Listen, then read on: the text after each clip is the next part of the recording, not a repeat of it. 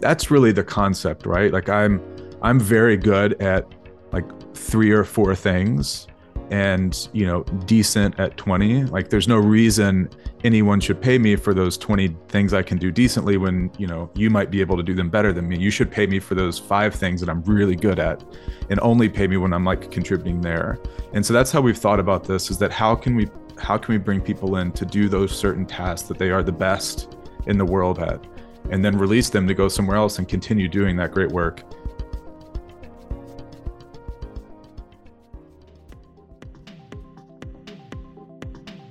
Welcome to the In Factor, conversations about how great entrepreneurs started, stumbled, and succeeded. I'm Rebecca White, and today's guest is Corey Heimel. Corey is the director of blockchain and leads all things Web3 at Gigster, a company dedicated to helping businesses develop software applications with the speed of a startup, coupled with the quality and expertise of top global talent. Corey's passion for gaming and tech led him to learn coding and start several businesses in the early years of mobile technology. He's gone on to build a career in leading-edge innovation areas, and today, Corey is a global expert on blockchain and Web3. Corey has a knack for simplifying what many find a very confusing space. Join me today to learn more about blockchain, Web3, and the opportunities in crypto and NFTs. I know you're going to love this episode. So Corey, thank you for joining me today on the In Factor. Yeah, thank you for having me. I'm excited to be here. Well, I'm excited. We've had a few minutes to talk here before we've gotten started. I've enjoyed that, and I'm really looking forward to hearing more about you. You got that really cool background, cool microphone, and you're working in a cool space. So I know it's going to be a lot of fun, and I'm going to learn a lot. So I want to start out by talking about what you're doing right now. You're the director of blockchain at Gigster. So tell us a little bit about Gigster. I took a look. It looks like it's a place where you can get talent to help you build things pretty quickly, and I guess on the blockchain. And so let's tell us a little bit more about what you do, and maybe for some of our audience who isn't that familiar with blockchain, tell us a little bit about blockchain. Yeah, of course. Yeah, so Gigster itself is about 10 years old now. I've been with the firm for probably 7 years of that. My background's in core engineering, but have been, kind of moving in and out of a lot of different places over my career. And where I sit now at Gigster is leading, basically all things Web3, right? Which is powered, basically the underlying infrastructure of the metaverse, stuff is all, the underlying tech is blockchain. But, in this role, what we do and what we kind of do as a company is that, when we were founded, we were kind of founded on this idea that the future is decentralized, right? And it is distributed. And this was pre-COVID, back when going to the office was the thing to do, it seems kind of wild now, right? I know it does, doesn't it?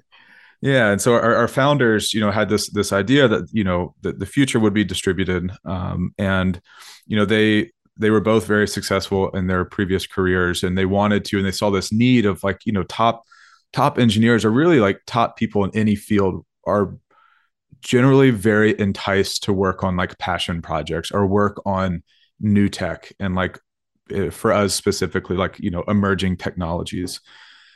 So they said, okay, well, if we have engineers at Google, Facebook, Amazon, Oracle, all of the big ones, and the really top performers have extra cycles to work on these passion projects, like, how can we make that happen? Like, what do we need to do to make that happen? And they took a step back and said, we really kind of have to redefine how work gets done. In this traditional notion of, if you're going to do a project, you've got to have some people put on it, right? Like, I think the historical way is like, we'll get 5 people full time over the next 6 months and they'll finish it. And so we looked at that and said, wow, you could actually do this a lot differently with kind of like fractional roles and people moving in and out. And if you build a platform and data and tools to like track performance and stay ahead of risk. It really enables all of this. And when people ask what Gigster does, like Gigster itself is really a data company on people and how people perform and work in the context of teams on a global scale. And we just happen to apply that tech to emerging technologies, and my area specifically is blockchain. So with that, we're about 600 engineers, project managers, designers, and we work with some of the largest brands and a lot of the biggest project and NFT and blockchain and crypto projects that you've probably heard of. We're heavily involved behind the scenes on the actual development side of all of that. And I got introduced to blockchain in 2015, somewhere around there. Was out in San Francisco, which was the scene for all things wild and new, and got plugged in early on. And it was back then it was like everyone's like, oh, blockchain, Bitcoin, this is going to be something. But it was I'd go to these meetups and it's like 7 people in a room and they're just like talking about a white paper, and there's like some free, donuts and cold coffee. And they're like, oh, this is going to be the future. And you look at it now where you have these conferences with, 50,000 people attending. And it's amazing to like connect the dots back and how quickly that's happened. And, I think to tie into some of, well, I guess I'll stop there.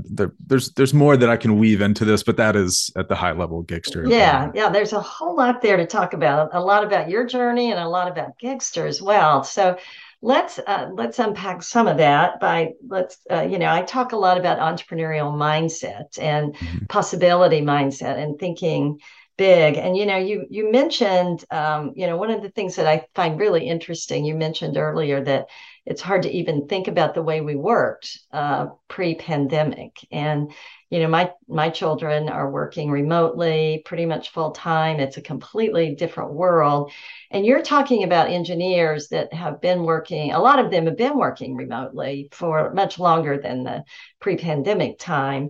But now I guess a lot of corporations are really kind of buying into that a lot more. So I'm kind of curious, before we kind of dig into you personally, just on the Gigster and the talent side, are most of these engineers working on multiple projects? Do they continue to, is this kind of a slash kind of thing, and how's that work? What's it like for a typical software engineer today? Yeah, that's a great question. And the way that we categorize how we run teams, and to make it clear, like, we're not a staff aug firm, so we're not here to just like hire you out people. Like Gigster manages everything in our platform and our tools and the whole talk track pitch around data like that is our special sauce. And, what we call it is elastic teams, meaning that if you're building, like, let's say a blockchain app. Let's say you're building an NFT marketplace, right? Similar to NBA Top Shots, or if you're even, regardless of what you're building, you're building a machine learning platform. You're building something there. Is that there are people that can contribute very highly at certain parts of the project, but maybe not necessarily contribute in other sprints or other forms of the phases of the project. So there's no reason to keep them around, right? But tracking and knowing when that is very complex. And that's kind of what we've been solving over the years. And I say been solving because I don't know if it'll ever be fully solved, but been fighting the good fight. So when we look at engineers, like, they're on our projects, we will have some people full-time, right? And this is, either the project managers or maybe the lead engineer. But other than that, like, we look to kind of supplement people in and out when we need them and when we don't. So yes, to answer your question, engineers might be working on multiple projects at one time, but they're fractionally contributing to each one where they're able to provide the most value. And I think that's really the concept, right? Like, I'm very good at like 3 or 4 things and, decent at 20. Like, there's no reason anyone should pay me for those 20 things I can do decently when, you might be able to do them better than me. You should pay me for those 5 things that I'm really good at, and only pay me when I'm like contributing there. And so that's how we've thought about this, is that how can we bring people in to do those certain tasks that they are the best in the world at, and then release them to go somewhere else and continue doing that great work, rather than just having them stuck in this thing. And that's what we saw. A lot of people, like a lot of engineers that were really unhappy at, a lot of the big tech firms. They're like, out of my week, I might do 2 hours worth of interesting work, and then the rest of it, it's just either one, I'm not doing anything, or two, I'm just kind of like doing odds and ends, like busy work. And this again was at the time, like I'm sure you remember, like when Silicon Valley was crazy, that Google, like tech firms were just hiring engineers so their competition wouldn't hire them, and they had nothing for them to do. They're like, I'll give you $250,000 a year, just don't go work for company B. Yeah, And right. yeah, and these people that are very, very smart, very creative individuals, that idea of just complacency and not doing anything drove them mad. And we found a great product market fit at the time, and since then have been kind of growing. Yeah, the FANG engineers, right? A lot of them only working like maybe 25 hours a week for their company, if that. And then, Mm-hmm. yeah, so it's filling in that, because they want to work on things they're passionate about. What does that mean for the future? The future employee and the future worker, because what I'm hearing you say is that people in this space get very specialized. Would you say that's the case? Sure. I know as an academic, that's kind of, when you're working on your doctoral work, you know everything there is about the right hind leg of a frog, right? Whether it Yeah. matters or not in academics. But I guess the point is there room for the generalist in this world? And, what does this mean for continuous learning? Because I know even if you're specializing, there's always more to learn. And this is getting us a little off track, but I'm really fascinated by this topic of what the Mm-hmm. future workplace, what the future is going to be like, and what the future worker is going to be like. Yeah, I mean, and I'll give you my vision on it, and one that I would say that Gigster as a firm is pretty closely aligned with, is that there's an interesting statistic from Gartner that 64%, and like and again, to frame this right, I'm going to talk about tech. So when we say the future worker, like I don't want someone in some other field to try to compare and be like, you're never going to be able to fractionally have a surgeon working. It's like, look, I understand this isn't for everything, but of specifically right now the IT market, that 64% IT leaders don't adopt emerging tech to stay competitive, not because they can't afford it, or like the need isn't there. It's because they can't find the people to work on it. And there's a massive talent gap, specifically, I mean, across industries, but again, my area of my right leg of the frog Right, is right. with tech, right? And so we see the future of work as very liquid. We're moving to a much more liquid workforce, and this one I do believe is cuts across a lot of industries. And when Uber came out, they made that very abundantly clear that people are willing to fractionally work when they want to, and that they're comfortable with that. And so if I look at the future engineer, coming down the road, it's that, and we hope to provide a model of working that allows people to contribute to projects that they care about, to be able to fractionally move in between projects. And this all helps drive the continuous learning. It helps drives exposure, to not only like different projects, but, different cultures and different people as we begin to like globalize more heavily. That providing infrastructure and tooling that makes this possible is really kind of one of our missions around it. And I think the future workforce is going to be very interesting in that you see it's much, again, the fluidity of it, of people moving in and out, and moving towards high value roles more quickly than they may have in the past.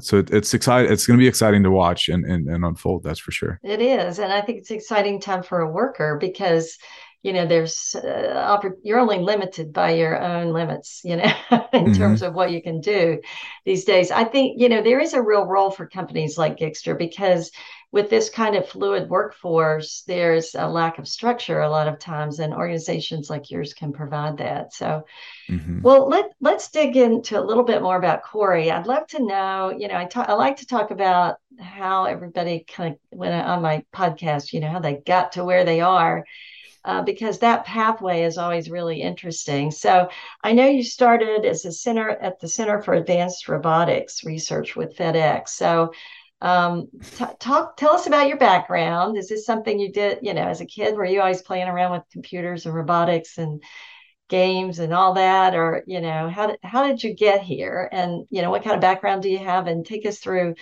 some of your career. The lives and times of Corey. Yeah, I'll try That's perfect.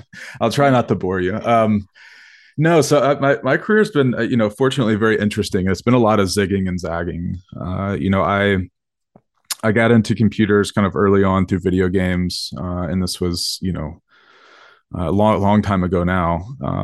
And in high school I started. We had a elective programming class, and I was extremely fortunate that like maybe my second year of taking it, that we had a graduate student that came and taught like 2 days a week or something. His name was David, and he was like absolutely incredible. And it was like one of those years where like he was so cool and like so engaging that it was like one of those like very few moments in my life that I can remember looking back and being like, that was the pivot. Like that was the time when I was like, oh, this is going to be it. Like this is where I'm headed. And from there, really just kind of really started to just get all about understanding programming, understanding how computers work.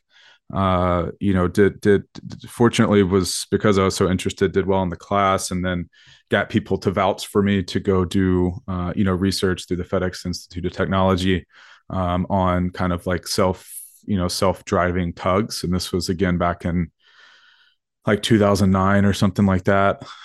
So I got exposed to, again, really creative, interesting people early on, just by happenstance.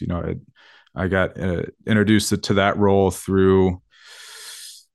randomly through one of my teachers in high school's connection. I was like trying to find anything that I could do, and he was like, yeah, we'll vouch for you to go in. And so I went onto this research team, and like by far the most underqualified person that should have ever stepped through that door. I mean, it was embarrassing. I mean, you're in there with like PhDs that are working and pioneering AI, and there I am, like literally a high school student who just wrote his third Hello World program, and they're like, why is this kid here? But got super interested in that. Started going to school, and got introduced through a classmate. I think it was a classmate. Oh no, I think I was posting stuff online about games, and this was 2009, maybe 2000, yeah, 2009. And a guy reached out to me. He's like, "Hey, I'm looking to start a game company," and this was in Memphis, Tennessee, so not a tech hub by any stretch of the imagination, like the tech desert. And he was like, "I want to make a game for the Xbox." I was like, "Well, here we go." Like, yes, absolutely, sign me up. His name was Chris. Awesome guy. And went, helped him get this company lifted off the ground. I was still going to school at the time, trying to go to school at the time. And it was called Resolute Games. So we got that up and rolling. And, while we were in it, it was this, we did, and so we started on the Xbox game, and it was like, this is way too hard. There's no way that we're ever going to be able to do this. And this was also when the iPhone was launching, the first iPhone. And when, Steve and team over there decided to open up the App Store, we were like, oh my God, we've got to get away from the Xbox and we got to go to the iPhone. We've got to make games for the iPhone. And I was all in. I was like, this is it. And while we were doing it, we were really kind of the only show in town as far as doing mobile apps. And this was, I can't stress enough, this was way before anyone cared about their smartphones, right? They're like, give me the BlackBerry with the keyboard. That's all I need. And while we were doing it, we had, I think it was Elvis Presley Enterprises at the time, came and we're like, we want to pay you to make an app for Graceland. We were like, you're gonna pay us to do this? Like, wait, you guys are getting like the meme, you guys are getting paid? Like, hold on, like what? Um, and so we did, and we built it. And the company at the time wanted to continue. They were very bought in on the game scene, but I had saw it and I was like, there's a huge opportunity to make money here. Like, companies are going, and I was obsessed with my phone. I was like, this is the key, this is the power. Like, businesses are going to be all about this very soon. How do I get in on it? And so I got with one of my roommates at the time, and we founded one of my first companies called Prime Notion, and we were basically focused on doing enterprise mobility. Again, before mobility was a thing, and we were working, because in Memphis we were working with like St. Jude, and and we got this like super tiny little hole in the wall office, and I'll never forget like one of the first times that we had a customer come by. It was like just us two that were doing anything. I was doing all the programming, he was doing the business stuff. We knew they were coming. We had no money, so we went to like a rental furniture place, and they were like, if you bring it back in 4 hours, like you get your deposit back, and it's less than a full day. So we like load up there, we go bring all this furniture in, we bring some of our friends in. We're like, look, just get on your laptop, sit in the room, put in headphones, don't say anything. We've got to make this look like legit. And so we had I think it was maybe been from FedEx. They wanted to come see our our operation, which is a very distant cry from any operation. So they came and they saw it, and they're like, this looks I mean, they didn't say this looks legit, but they seemed happy. And as soon as they left, we packed up all the furniture as soon as we couldn't see them anymore, and like brought it all back and returned it. And that was the, and when we started to land those bigger contracts with like St. Jude and, working in the AutoZone and some of these, it was like, oh, wow, like we can make this happen. Which was another kind of like big pivot moment of like, this isn't that bad. Like we can, I can do this. So that was going well. And as with all like, upward trajectories, there are downward ones as well. We were getting short on talent. So I, moved to Austin, Texas, which was in hindsight, probably a pretty terrible idea to leave the business to go there. At this time too, there was a huge gap in the market that we were seeing around GPS at the time. It wasn't bad, but it wasn't great, and Apple had launched, they call it the iBeacon functionality, which basically allowed you to put these little Bluetooth Low Energy like beacons in a room. And so while GPS can get you to the building, it's very hard to know where you're at in the building or what room you're in. And so we had been talking with some people, and, kind of came up like, wow, if we could offer museums or stores or conferences a way to know like what booth you're standing in and unlock digital content on the back end of it, that could be really big. So we started another company, a co-founder and me at the time, called Symbol, which was like simple BLE. Like, it's amazing how ridiculous things look in hindsight. And like just riding on the ego train of, we had something working. We're like, we're going to do this, with no idea like what manufacturing means. And it's just a different beast. Like, it is just so beyond anything. I mean, we're like 22, and we're like, we don't need funding. I was also on a huge, like, Steve Jobs is our savior, like mindset and kick. And I was like, no, this is it. And we're not taking funding. We can make it happen. All in all, basically tanking the first company that could have been successful to try to self-fund the second one, which ended up tanking as well, because by the time we ran all the money into it, it was, things were bad. We're trying to set up, figure out how to do sourcing out of China. How do you get cases and molds made? How do you do spare pool and inventory management, things that were just way over ahead. And, we were too, maybe now I can say we were a little too egotistical to like go ask for help. We were like, we'll just will it into existence. And that doesn't work. I can tell you firsthand. So we left, we ended up selling the IP to a firm out of North Carolina that does like product engineering. So they saw it and they were like, oh, wow, like a lot of our products that we act like physical products that we make, this would be great IP and stuff for us to integrate into it. So we were able to exit to them. And I went and worked and led their connected technologies area, which is basically anything IoT. My team and I was held and did that for a while. Needed some time off, so took a year and a half off and lived in a van.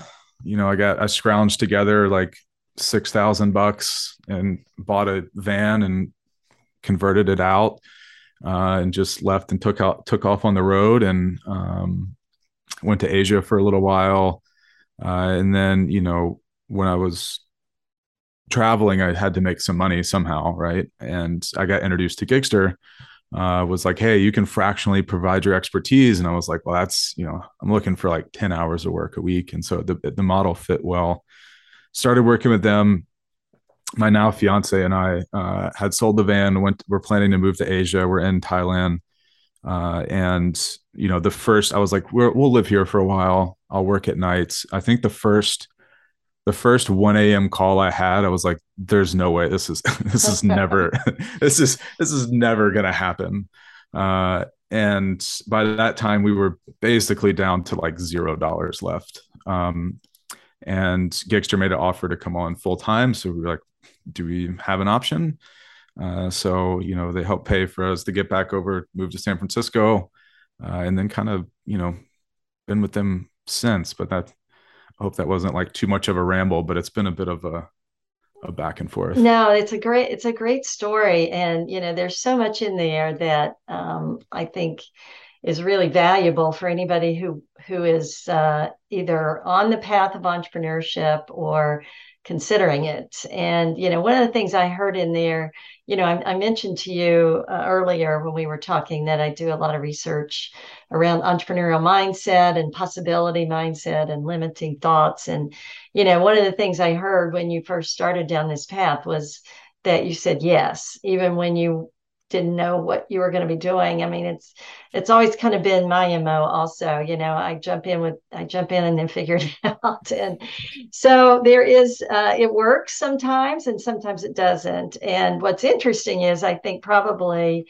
you may not agree, but I think most people believe that they learn the most from the failures that they have along the way. And what I talk about with students is that it's about executing past failure. So it doesn't mean, you're not always on the right trajectory. And sometimes you have to, we call it pivoting a lot of times, but you have to change course. And when you make those changes, it's like an airplane. You're going from point A to point B. You don't stay on a path. It's correcting back and forth until you get there. And that's kind of that's what I heard. So I thank you for sharing that. I think it's a great story, and I heard a lot in there. As an entrepreneur myself, I can remember the days of building a company out of what we called the Brady Bunch house. It was a little house that was attached to my former university, and we were able to be in an incubator there in the upstairs. And Mm-hmm. some of the things we did and getting our first customer. But those times are also, they're very special in a way because you usually remember them with fond memories. But what I also find interesting is that you've been very interested in, you understand the importance of timing and opportunities, and you probably learned some of that the hard way, but also you've been very forward thinking. And blockchain is something that most everybody in the business world now, at least, is somewhat aware of. I'm on some boards, corporate boards. And of course, we have lots of conversations. And a lot of the folks there are pretty far removed from blockchain. Mm-hmm. But it's an area that, that you're now the director of blockchain at Gigster. So tell us a little bit about your thoughts about, where blockchain is. And you're right. I mean, it's kind of fun. You mentioned going to that event and there were 7 people there, and And now there's all these big conferences and big crypto conferences. And so there's so Mhm. much going on. I mentioned to you that my son's really interested in all of this and investing and playing around in that space a lot. I'm doing a little investing, but I don't know what I'm doing, which I know is really dangerous. But tell us a little bit about what your thoughts are as being an expert in blockchain and about blockchain. And then we can also at some point get into crypto and NFTs and some of the Mhm. other things, if you don't mind. Yeah, of course. I think the big thing too, right? If you're listening and you hear, blockchain, crypto, Bitcoin, Ethereum, yada yada, NFTs, this that, is that it's very important that everyone understands like a few different things. The first one is that, while the Bitcoin white paper, right, which defines what blockchain is, and for those that don't know, a blockchain is actually very, very simple to understand. The best way to think about it is that imagine like you and five of your friends are in a room, you all have a notepad. um, Anytime anyone says something, everyone writes down together what that person says, uh, with the idea that um, anyone in the room could, everyone can reconcile what the truth is, right? Everyone knows because everyone's keeping equal copies together. And if someone in that, in those five friends is maybe not a good friend and tries to say, oh, no, no, Rebecca, you said this, the other four can look at their notepad and say, well, we have a consensus here that she didn't say that, like, therefore you're wrong. And blockchain was really born out of the 2008 financial mortgage crisis, right? When the housing market collapsed, there was lack of transparency, right? There's a lack of accountability. There's a lot of middlemen. I mean, if you think about the number of steps monies goes through to pay or transfer, not even money, but just data, it's incredible. And the ethos behind it is that the reason blockchain exists is that if you have two people that don't trust each other but want to make a transaction, how do you make that happen in the digital world, right? Now, in the physical world, that might be easy. If you're selling something on Craigslist, it might be go meet me in the Walmart parking lot, and I'll look at, maybe they seem suspect, maybe not. We're here a public place, like, but in the digital world, that's very hard to replicate, very, very difficult without an intermediary, right? And this is coming off, and this is like, so an intermediate example, a great one is like a Facebook or an Instagram or someone else, right? They control all the data, and then you trust the company that they're providing you with accurate data. And that's where the trust layer lies. And I think that we've seen kind of repeatedly that companies are out for profit. They're profit first, not shareholder first. And blockchain came along and said, well, why do we need them to store it? Like, why can't we transact peer to peer and trust it? And that was the kind of foundational shift that blockchain brought along. And that took the form of course, at first as Bitcoin, and then closely thereafter with Ethereum.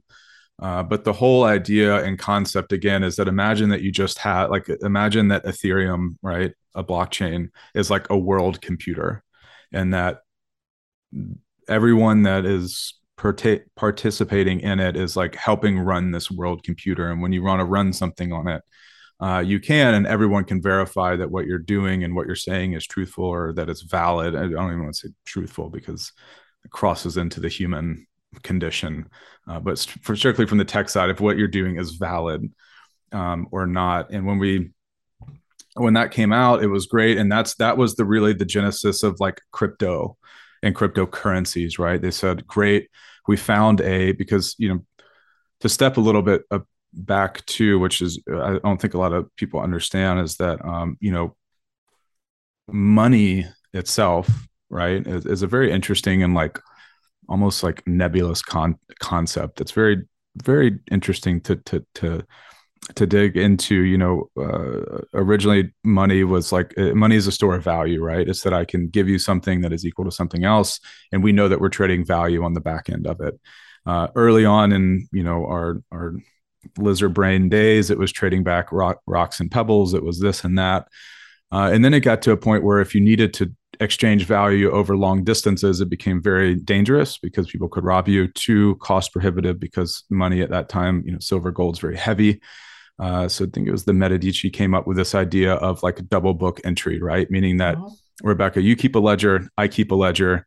If Peter says that he paid Paul, then we both write down and deduct from their accounts. And now we have money, money more resembling what we have today. But all of that relies on having a ledger that everyone agrees is true. That's the big one, right? Like the current financial system works because everyone agrees that Wells Fargo and Bank of America and the Fed even all keep accurate book entries. So when blockchain launched, they said, here's a global ledger that anyone can write to and anyone can verify and access. The first place people went was like crypto. Like I can create a new type of token or dollar and trade it back and forth, and people can arbitrage because there is this central ledger that everyone can access. And that was the big innovation from 2009 up till 2017. And then, in 2017, a friend of mine, Deet Shirley, and Dapper Labs came up, Deet and them wrote what we know now as NFTs. And this in my mind is like one of the most like profound moments, I think, in our relative history. And it couldn't happen without blockchain, but because it did happen, is pretty wild. Is that before NFTs in the web, there was no way to own anything. Like it's very hard to own digital value. The reason being is that the internet was founded on this idea of sharing. Everything's open, copy, paste, go around. There is no idea of uniqueness. There's no way to validate that someone owns something. Like if you put a picture up, how do I know you didn't just copy it from somewhere else? That made the internet like really hit a ceiling. It hit a point where unless we find a way to provide ownership of digital goods or assets, and that can be an image, a video, whatever you want it to be, like it's never going to evolve into what that next thing could be. And when NFTs came out, or non-fungible tokens, essentially what they are is just another line item in that global ledger that says that this person owns this record and asset, and anyone in the world can validate. So if you take it and copy and paste it, anyone can look and say, no, Corey actually is the owner. And because we're able to verify where it came from in the chain of custody, you now have the ability to create like intrinsic value against these digital assets. And since then, it's like blown the lid wide open. It's like, oh my God, we've got so many options to do. And, of course, like early on, as with crypto, you've had the Bored Apes, you had the CryptoPunks, you have these very speculative collectible assets. Then you had stuff like NBA Top Shot come out where they're like, imagine like trading cards, but now you own them and you can resell them for money online. And then it's just evolving from there. And and again, neither crypto or NFTs could happen without blockchain, because there's no way that the public can verify. It'd have to be like, imagine if Facebook tried to sell you some like an avatar picture. You'd be like, who cares? Like, who cares? But the fact that anyone, like, it's on this shared one across with no borders, with no regulate, it's just this global ledger, is what makes them so valuable. And that's been something that's been amazing to watch, like, evolve. And it's still every single day, like, new ideas, new concepts, new innovation is coming out. And again, if you think about it, really NFTs came out in 2017, didn't catch on until 2020. So we're only like 2 years into it. And you're talking about like $1 trillion market cap economy that was basically spun out of thin air, but is holding and is real. And that portion, we're seeing businesses and enterprises start to see that, okay, we waited a little bit. We see that there's value here. We see the market is open for it. And this is, in my mind, one of those signaling functions that I had seen previously in my life that was like, oh, like, okay, like this is going to go somewhere. And we're still very early on in the adoption cycle too. I think last time I checked, it was something like 68 million active crypto wallets. There's 7 billion people on the planet. Like the TAM of the market size is just astronomical. So it's like, oh, maybe maybe we should do Maybe, something here. maybe maybe, there is something here. Yeah. yeah, maybe there is something here. Yeah, I think that's what we're hearing now from some of the, so a lot of a lot of the naysayers around crypto and NFTs, have come from more traditional markets and there's a lot of pushback. We've obviously seen, everything's been crashing kind of lately, and there's a lot to talk about there. I mean, there's a whole lot we could kind of dig Mhm. into. I just actually bought a ledger, by the way, so Ah, I've got a little there you bit, and go. I'm moving it to a little. This again, my son's advice on all of this, but the whole idea of the NFTs, and we're starting to see, companies like Nike, legitimate companies, that are kind of starting to trade in this space Hmm. and so I think it's called and some of the banks, are now, doing crypto, and we're seeing that movement. Others are saying I'm staying away from that, but I think it's for lack of a better word, maybe legitimizing it to some of the skeptics that Hmm. have had a hard time understanding it. I love your way of describing it and thinking about it, but I'm really curious about where you think we're headed with all this. One of the things I find fascinating is the companies that are being built on this same philosophy. This organizational philosophy of decentralization, decentralized Hmm. decision making, and crypto and token. And do you have any thoughts on those? There's a lot of them popping up, and just like we had, in 2000, we're going to have a lot of them probably won't make it. But what is your thought about this? And even how it impacts what we were talking about earlier? Workers and Hmm. employees and accepting crypto and token. Um, for the work that you do, and ownership in companies for the work that you do. Hmm.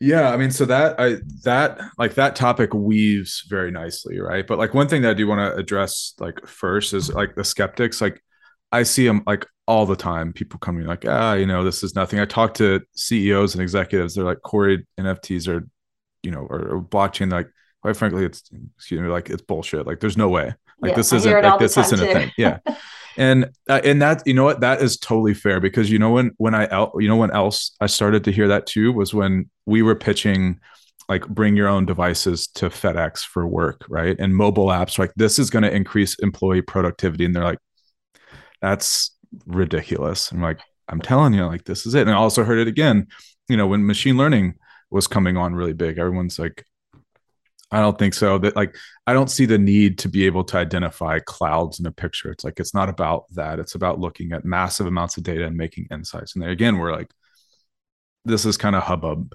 and it's literally this. It's the same pushback every single time there's this new innovation that comes out. So like it, and the fact that they're saying it is in my mind good because if that is also a signaling function from areas that were successful before when there was pushback, it's like perfect. If no one was saying this, it would be alarming. But the It'd fact be that they are scary. Yeah. there, yeah, is good. And and when it leads into skepticism, like again, it's always going to be there. That's fine, especially if you're an entrepreneur. Like skepticism is something that you have to be very, very comfortable with because beyond your industry or vision, that people are going to be very skeptical of you. Investors will be skeptical of you if you're pitching. Investors invest in people, and they may look at you and be like, I don't think you got it. It's like, okay, well, fine, roll on to the next one. But when we talk about Web3 impacting the future of work, it does dovetail like really nicely into what we were talking about previously, around some of the philosophies that we have around like decentralization in the future, about fluidity in workforces, about people needing to be able to contribute in different ways than what it is now. And um, if you look at the work week now and the contribute and basically organizational hierarchy models, a lot of them piggyback on the 40-hour work week. Like the 40-hour work week was like there were still like horses and buggies on the road. Like we're going to Mars. Like why is this like sometimes you like look in the mirror like why is this still a thing? Like Monday through Friday, like this is very strange that some guy, that Henry Ford came up like in the early days of the car riding a horse to the show. Like, what? Why are we still doing this? And Web3 and blockchains, and more specifically, and that DAOs have really made a big impact on what the possibility for the future of work could mean. Because they've broken kind of what that standard incentive and compensation model is, as well as like how do you attract and formulate people around topics.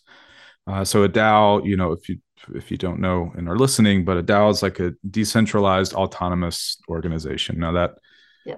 sounds like a mouthful, but really what it is that you've brought together a group of people that are all decentralized.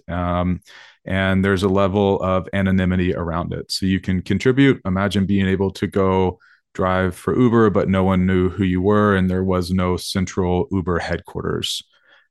So through a number of new like business mechanics that have come out with Web3, you're able to actually operate an organization without a typical pyramid hierarchy structure that we see in 99.9% of businesses today. And that their ability to be very flexible in how they spin up and spin down and bring people in and make decisions, I think lends itself very well to allowing for a more elastic future and a more liquid workforce, because people can come and contribute more easily than what they can do now. If you think about it now, to go contribute somewhere, you have to sign and fill out a 1099. You've got to do this. You've got this coming in. Like there's friction in being liquid, and those that remove the friction in being liquid are going to be able to tap into a much larger talent pool than those that don't.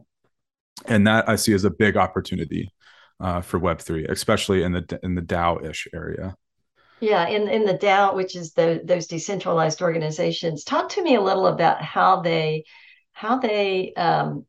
organizations lead. How do they lead? How do they direct? Yeah, and this is where I get my tiffs with DAOs. So I think that they can be optimized to a way. So a DAO in its purest form, right? The way that decisions are made is that, like, let's say that a company or this DAO wants to spend money on a new Super Bowl commercial. It's going to cost them $100,000. The way they make a decision on if they invest in that or not is they put it out to all the members of the DAO for a vote, and everyone votes. 51%, they run the ad. 51% say no, they don't run the ad.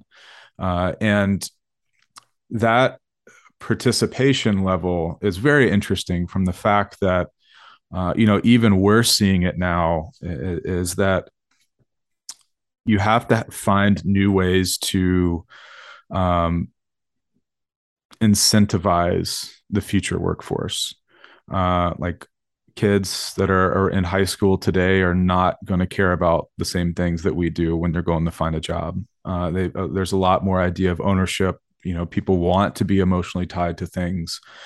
And so in a DAO, right, if you feel like you have a voting option into the major decisions that this company, this organization that you're part of is going to make, that's a pretty compelling reason to contribute and stay active in them. But with that, though, there's the obvious downfall of well, Corey, we can't put everything out to a vote. There's got to be some stuff. So the twist on DAOs that we've been seeing work surprisingly well is like a hybrid DAO where you have centralization and decision making for a lot of common day-to-day tasks, like processing invoices, creating legal documents, this, that, but you open up areas to operate as a DAO. And that might be, in a community-driven area, might be a part of the marketing department that is creating new campaigns or material. Why not crowdsource those ideas? I mean,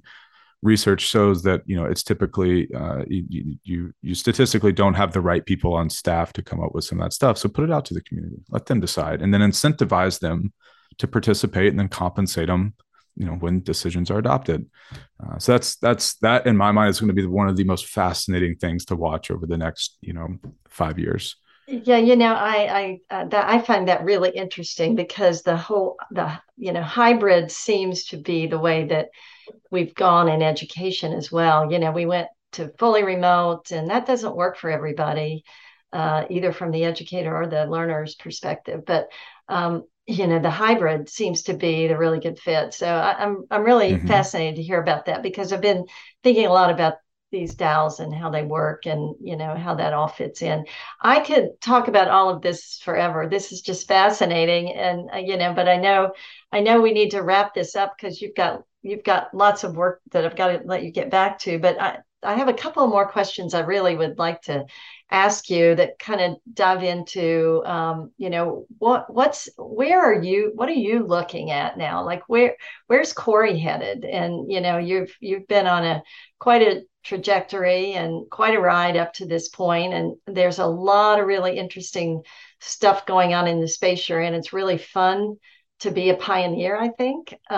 It can be painful, as you've already experienced, but it can be Yes. really Yeah. fun too. But I just suspect that you're going to be, you're a pioneer at heart. So you're going to be, you're watching things. So what gets you, what are you excited about? I mean, you mentioned DAOs, obviously, but what are you excited about in this whole space, and with, in your specialized area? Yeah, I mean, for me, that if I had to like write down the cross section of where I'm spending a lot of my cycles, as well as like research time, is in kind of that intersection of the future of work, and Web3, and how they are going to coexist, how they're going to help each other.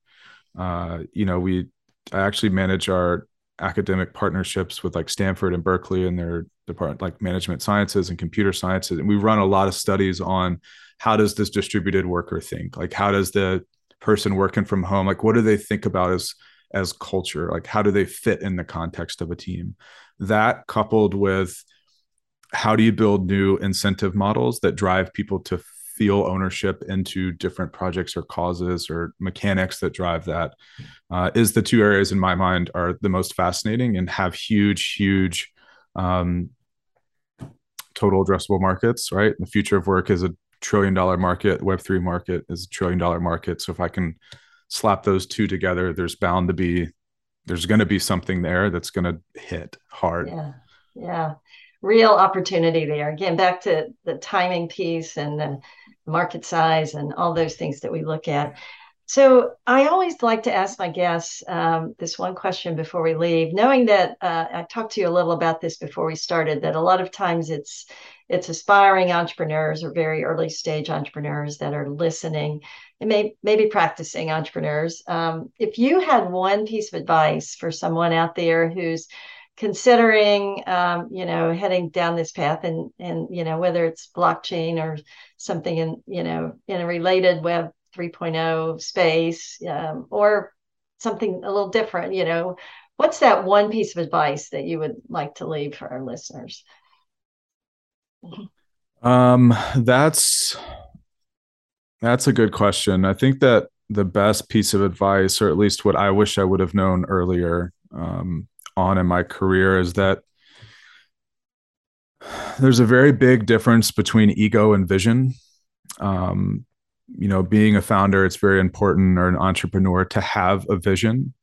Uh, and that sometimes having that while also letting go of the ego is very, very important. I wouldn't be where I am today, finally have learned that people know more than me, and that, while I might be the guy, front running a lot of it, there's always opportunity to learn from other people. And early on in my entrepreneurial career, I was all ego and and some vision there, and that obviously did not play out well for me. So now going forward, I always make sure to try to put that aside. And it's funny because when you do have the vision, sometimes the ego does get pumped up, but you can't let that happen. You have to say, like, yes, I still need these people, which then helps you grow and learn about how important it is with the people you surround yourself with. So that might be it. Yeah, that's very insightful. And you've probably heard, my mom used to say, that which does not kill us makes us stronger. So I think, having gone through some challenges and being willing to share that so that others don't have to go down that same path from time to time is really wonderful. So thank you for sharing that. It's great advice. And thank you for spending the last 50 minutes with me. This went by really fast. Yeah, this was great. I enjoyed it. Yeah, I could talk a lot longer, but if any of our listeners would like to connect with you, find out more about you, follow you, where can they find you? Yeah, I mean, honestly, LinkedIn's probably one of the best ones. It's just my name. So you just search for that. It's there. My like Twitter is just my first and last name. Pretty simple. And then if you're into any of the more interested in the Gigster side stuff, it's just gigster.com. So you can check that out. And yeah, look forward to chatting with anyone. Thank you, Corey. It's been fun. Thank you so much. I appreciate it.